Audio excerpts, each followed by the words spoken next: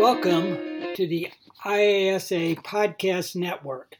I am Rich Volz, the Associate Director of the Illinois Association of School Administrators.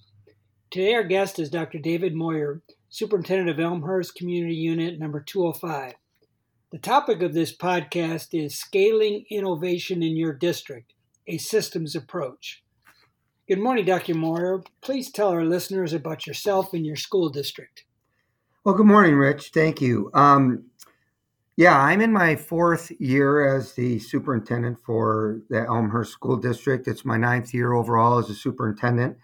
And we are a Western suburban school district of about 8,500 students. We have an early childhood center, 8 elementary schools, 3 middle schools, and 1 large comprehensive high school. So we have our unit district, which is in DuPage County, somewhat unique, and that's a little bit about us. Okay, the topic of this podcast, Scaling Innovation in Your District, a Systems Approach. In a nutshell, what does this title refer to? Well, basically, innovation is kind of the buzzword. And what we're trying to do is develop a common organizational understanding of what we mean by that. And so what we've done is established a definition that we've borrowed from the district management group of innovation, which is achievement of pattern-breaking performance improvement that can be scaled and sustained. And so we want to, like everything, if you say rigor or differentiation or formative assessment, and you've got 100 different meanings of the word, in a way, it doesn't really do you any good. So one of the things was to have a common organizational definition of what we mean. And then, we also want people to understand that it's not some type of innate talent that only a few select people are born with. We're taping this on Bob Dylan's birthday, so I'll use him as the example. But he doesn't, creativity is something that can be cultivated, and it can be I don't want to say instilled, but it can be sort of encompassed in the way we set up our classroom environments to help all of our students tap into their natural creativity that they have. And so we want people to feel that this is something that's is accessible. We view creativity as a key driver of innovation. So we try to use that as an emphasis in the way we approach things too, is tapping into that natural creativity that we all have. How can a leader develop this culture of innovation? Yes, it's as tricky really as anything in leadership, or as simple in some ways, but we actually wrote it into our definition of culture. So when we talk about our culture, we say that we are a highly collaborative, relationship-driven, innovative learning organization. So we try to kind of formalize the importance of it by putting it in our culture statement. But I'm fortunate to have good principals in this district, and I think a lot of everything starts with trust. And so when we have good leadership to begin with, then you can start to move into being innovative. A lot of it involves risk-taking. That doesn't happen if there's not a high level of trust. I think sometimes teachers tend to be err on the side of being perfectionists, and I think that you have to break through that a little bit and accept that failure is okay. But we're a PLC district, and so we try to tie everything we do together and relate our concepts so that things aren't separate and all over the place. And when you think about PLC concepts like moving to action and short cycle improvement goals, we try to get people to understand that when they're doing those things, they are actually innovating. Innovating isn't necessarily something, incredibly unique and unattainable. It's just a willingness to try new things and to try to experiment and figure out what actually works for what students under what circumstances. So we realize that it's complex, but we also try to find ways to make it simple and accessible for people. Yeah, that kind of leads me to my next question. So how do you really define innovation in this educational context? Yeah, I don't know how Other people would define it. I will certainly tell you how what it means to us. And one thing it isn't for us is technology. I think you can fall into a trap where you think that if you're a technology rich district, you're innovating, and the two aren't necessarily synonymous. So for us, a lot of it is creativity. We've plugged into the International Center for Leadership in Education, and that's the Daggett organization. And so the rigor and relevance framework, if you look at Bloom's latest version of the taxonomy, creating is the highest order of rigor. And so we thought that that would be a good framework for us. We thought that the rigor and relevance framework, you get to applying knowledge to real world situations, and you get to creating, and you start to combine those concepts, and you get to rigor, and you get to the highest level of thinking, but you also get the curriculum that is relevant and meaningful. And when we do that, we think that incorporating the 6 C's of creativity, critical thinking, communication, collaboration, character, and citizenship, we feel that if our graduates can have those qualities and be competent in those areas, that they'll be successful for life. And so for us, we think that that organizing framework works because we think that the 6 C's will support rigor, and that will get us to more of a skills-based kind of approach and more of an interdisciplinary approach. So for us, what we're doing is we're trying to focus our innovation efforts on interdisciplinary learning. And we think that the interdisciplinary learning gets to relevance. We think using the rigor and relevance framework in the 6 C's helps us get to creativity and rigor and meaningful curriculum. So much of school and so much of traditional rigor is in content silos. And so in our district, what we're trying to do is find ways to break down content silos to actually have meaningful experiences that are interesting and engaging for students. You referred to common principles shared by successful organizations. So what are some of these common principles, and how do they apply to education? Well, it's interesting. A lot of times people would say that, well, it's just different in education, or it's just different in the private sector.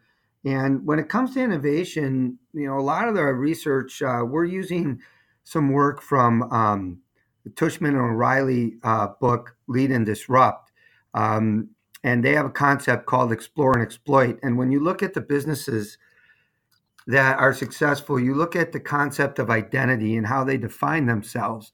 And a lot of the businesses that ultimately fail, it has to do with how they view themselves, and that makes them more or less able to innovate. So, for example, the Ball Corporation was noted for, is kind of noted for the jars, but their identity was as a container. They built containers. And so as when you go from crates, you evolve into jars. They're still in the business of containers, but they're willing to innovate, and their innovation has gotten to the point where, because of their mindset, they've actually developed products that NASA uses for, rings on engines and other parts for equipment and things, where they were able to remain relevant because they weren't stuck in a singular mindset. And so for schools, what that basically means is that a lot of times in change, people get freaked out because what's really happening is their identity is being challenged. So how do we take a look at what we're in the business of? And I think that's one of the first questions we ask ourselves, if we can figure out what we're in the business of. And that has been changing, and it's been changing rapidly. And so what these successful businesses do, and it works in education as well, only you have to find different ways to do it in your environment, is they explore and exploit simultaneously. So they capitalize on what they already do well, which is continuous improvement, but they also are willing to innovate. And what they have to do, though, is they have to keep innovation and continuous improvement separate, because they don't play well together. Because the people of a continuous improvement mindset are always trying to do what they do a little bit better.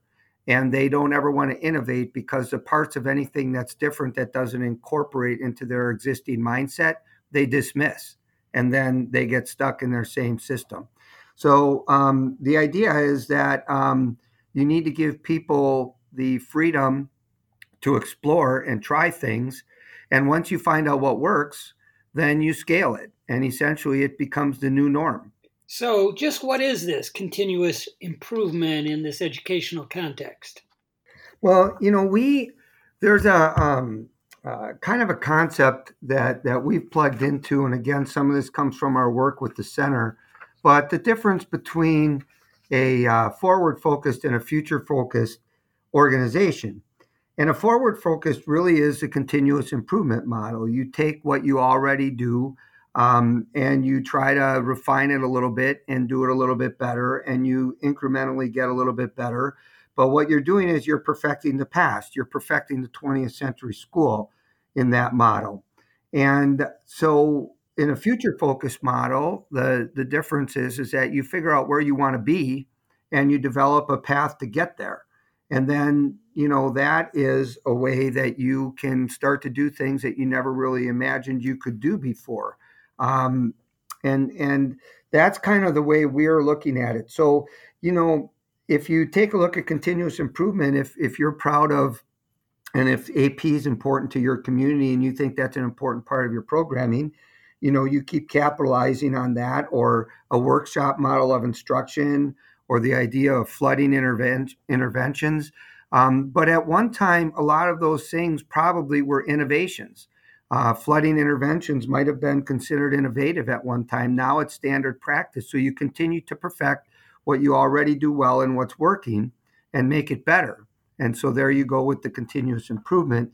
But you also have to find a way to support innovation in your district, or you will not be able to meet the challenges. And I think you kind of want to talk about it a little bit, of the fact that the future is going to look radically different than the education that we experienced in the world that we were being prepared for.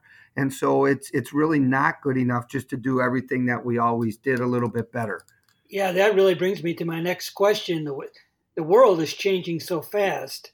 And as educators, how do we properly prepare students for this ever-changing world? Yeah, and I think that goes back a little bit to what I talked about with the 6 C's and why we're looking at innovation the way we're looking at interdisciplinary learning, why we chose to prioritize that, is that you really have to stop looking at school as a content-based animal. We really have to get into the concept of skills. And so, for example, if you were to take a look at the top 20 job skills for 2022, you've got analytical thinking and innovation. That's the number one projected top 10 job skill. So why would we reorganize our thinking about what school needs to look like? That's an example. Active learning and learning strategies, creativity, originality, critical thinking and analysis, complex problem solving, all these different types of things that are on this list are not, the date of the,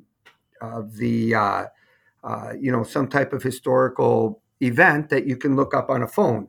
So one example, that like the fastest growing field is data analytics. So the question is that math or English? So, the joke is, if you go up to your high school principal and say, do you have a data analytics department chair? I'm guessing most of them don't. So that's where we start thinking about the idea of a skills-based approach as opposed to a content-based approach. That's why we focus on the 6 C's, at least here in Elmhurst, is what we're trying to do. And that's why we think that we have to get to an interdisciplinary approach. And so, I don't know exactly if anybody has one right answer, but I do know that it's things like a one standardized test score, while important in some ways, is not going to do it. To have a complex graduate or excuse me, a comprehensively prepared graduate that can go out into a world where they're going to have multiple different jobs, that the jobs that we think they may have don't necessarily aren't currently in existence. That's where I think, again, I just think the simple answer is start to go toward a skills-based, things like design thinking types approaches, things like that, things that appeal to student interest, student empowerment, where they're researching, problem solving. I think those are the types of things we have to be thinking about. So all of this information that you're telling us today really talks about how does a district stay tuned to innovation and curriculum changes when curriculum is so hard to change anyway, and teacher attitudes and beliefs and textbooks and so forth. So how do you stay tuned to all of that? Well, the best I could say is that I don't know that we can 100% predict exactly everything that needs to be taught because everything is changing so quickly. And that's where I think part of the mindset goes to a skills-based kind of thought process. But I think if you have standards and if you're aligned with the standards and minimize the importance of content, not that content isn't important in certain cases. Obviously, some content is very important. But if you don't make content everything, if you focus more on standards, then I think you can take a look at learning experiences that students have that they will remember, that will be lasting because they have helped self-generate some of the work. Another thing that's really critical, we used Fullen's work from deep learning and expanded the 4 C's to the 6 C's to include character and citizenship so that we could address the concept of life readiness, because we're finding that there are so many students that have anxiety related, stress related, mental health types of concerns that it's impeding their ability to learn. And so the social emotional piece has to be integrated into the curriculum as well. And that just doesn't work well if you're only focusing on content. So I think that we're looking at a little bit more skills-based whole child approach. And we're looking at some student empowerment where they are architects of their own learning. And we're setting up learning experiences for them where obviously there are parameters and guides and expectations that teachers have, but students are really central to being able to help drive their own learning. And I think that gives them some ownership and some self-efficacy that serves them well in when you start talking about the idea of life ready and postgraduate success. How do we best prepare our teachers and administrators for all these changes? Well, in our model, what we're doing is we're starting with the interested. So we've got a second grade team at one of our elementary schools, an eighth grade team at one of our middle schools that are really starting to get into the interdisciplinary piece. And we've started to do some work at the high school as well. And once we figure out how to get through things like how do you incorporate student growth in, how do you have flexible use of time to do this, we're moving to a standards-based reporting system, how do you report on the standards, and do all those practical logistical things that people tend to use as reasons why you can't do something. Once these people figure this out, then the key becomes the scaling piece. And we were pretty fortunate that we were invited and accepted to participate in Harvard's Scaling for Impact program. And we brought some administrators there and deepened our understanding of scaling. And the key is you have to start innovating. The reason you have to innovate and do continuous improvement at the same time is that if you don't, other people start passing you up. If you look at some of the work from Clay Christensen and the idea of the S-curve, you want to start innovating while you're on the way up in one of your success areas, because as other people start to catch up, if you remain stagnant, you actually start to tail off. And once you tail off, it's difficult to turn it around. So when you start innovating when you're on the upside and you do what you're doing well, the continuous improvement side, then as the innovators are struggling to figure it out and maybe going backwards a little bit to go forward, they start to come out of that, they start to figure it out, and then the organization can build on that momentum and scale it, and that's where then you can continue to continuously improve and innovate at the same time. So part of it is people need to understand that. They need to understand the process, and you need to develop some. Scaling isn't luck. Like, you have to have a disciplined approach. Actually, it sounds interesting, but you have to have a disciplined approach to how you deal with innovation, or otherwise you just have a bunch of good ideas bouncing around that don't go anywhere. So, we're trying to promote innovation, and we're trying to learn how to scale. We're trying to get teachers not to be bogged down by the trap of perfection. And we invest a lot in our leaders. Like, all of our leadership team meetings are professional learning meetings. So we don't have a lot of business agenda driven types of meetings. And we do that because we think that if you're going to systematize things, you have to have quality leadership. It can't just all be investing in teachers. You have to build a system. And so we do both simultaneously. And you do have to understand that the leaders have to be responsive to their teachers, and they have to they get frustrated sometimes too, because they have all the things that hit them at the building level. And that's why I think that the approach of starting with the innovation pilots, where you can keep the system afloat at the same time, and you suspend the rules a little bit for the innovators until you figure it out. That system of explore and exploit actually works. It just doesn't make sense to people initially, because it sounds like it contradicts each other, when actually it works together. So you mentioned earlier best practices and next best practices. What do you mean by these? Well, I kind of mean that I go back to the forward focused versus future focused, and it really fits nicely with that. The best practices, we always talk about best practices in education. And that's why the term next practices to me is kind of intriguing. Best practices is really, it's kind of taking the variability out of things, right? You're going into surgery, and everybody has to wash their hands properly to prevent infection. Like, there are some things that you have to do, and those are best practices, and you do them.